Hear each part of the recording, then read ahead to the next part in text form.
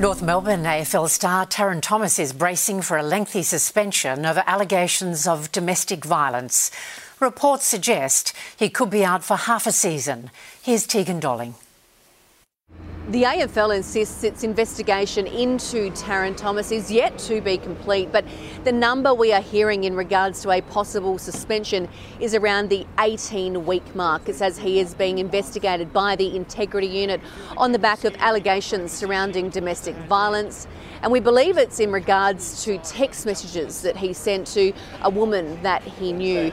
He's currently being kept away from the club, similar to what we saw last season. We didn't actually see him until round 12, and that was also in regards to issues with his behaviour towards women. His contract is up at the end of the year. It's believed to be around a $700,000 per season contract.